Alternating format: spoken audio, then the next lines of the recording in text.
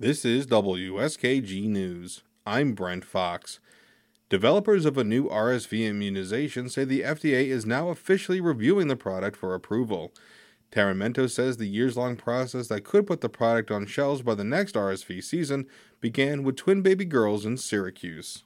The second pregnancy for Cheryl Meany quickly turned from joyful to terrifying. I can't even describe to you what this pregnancy was. It was difficult for Cheryl to even get pregnant after her first daughter.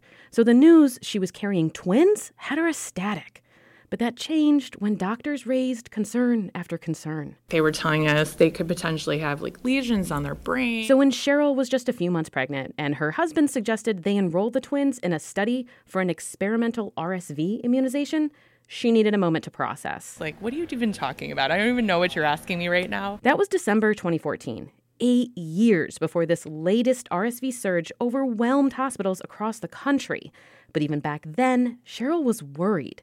She had seen multiple friends with kids in the hospital for RSV or respiratory syncytial virus. What do you do when your kid is hooked, just in the hospital struggling to breathe and hooked up to IVs? But the study presented Cheryl with something she could do. So she said yes. And her decision helped move forward one of the most promising RSV immunizations in decades. RSV is the number one reason why infants and young children are hospitalized, not just in the U.S., but across the world. Dr. Joe Domachowski at Upstate Medical University led the hospital's recent COVID vaccine trial for kids. But for years, he's worked with AstraZeneca on a monoclonal antibody for RSV.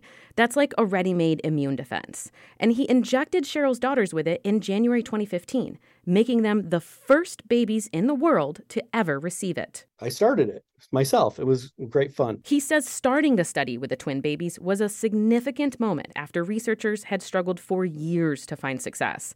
Back in the 1960s, an experimental vaccine actually made kids get sicker from RSV. It really charged up the wrong half of the immune system. 2 babies died because of it.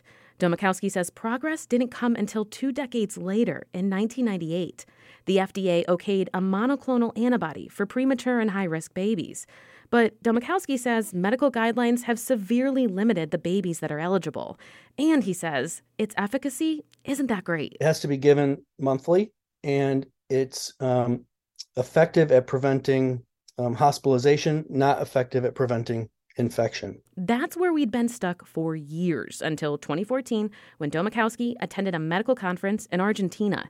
And a featured speaker dropped a massive discovery that a lot of RSV research was focusing on the wrong protein. Everyone is just sitting there staring with their mouths gaping open. It's this is why all of our work hasn't led to anything for decades.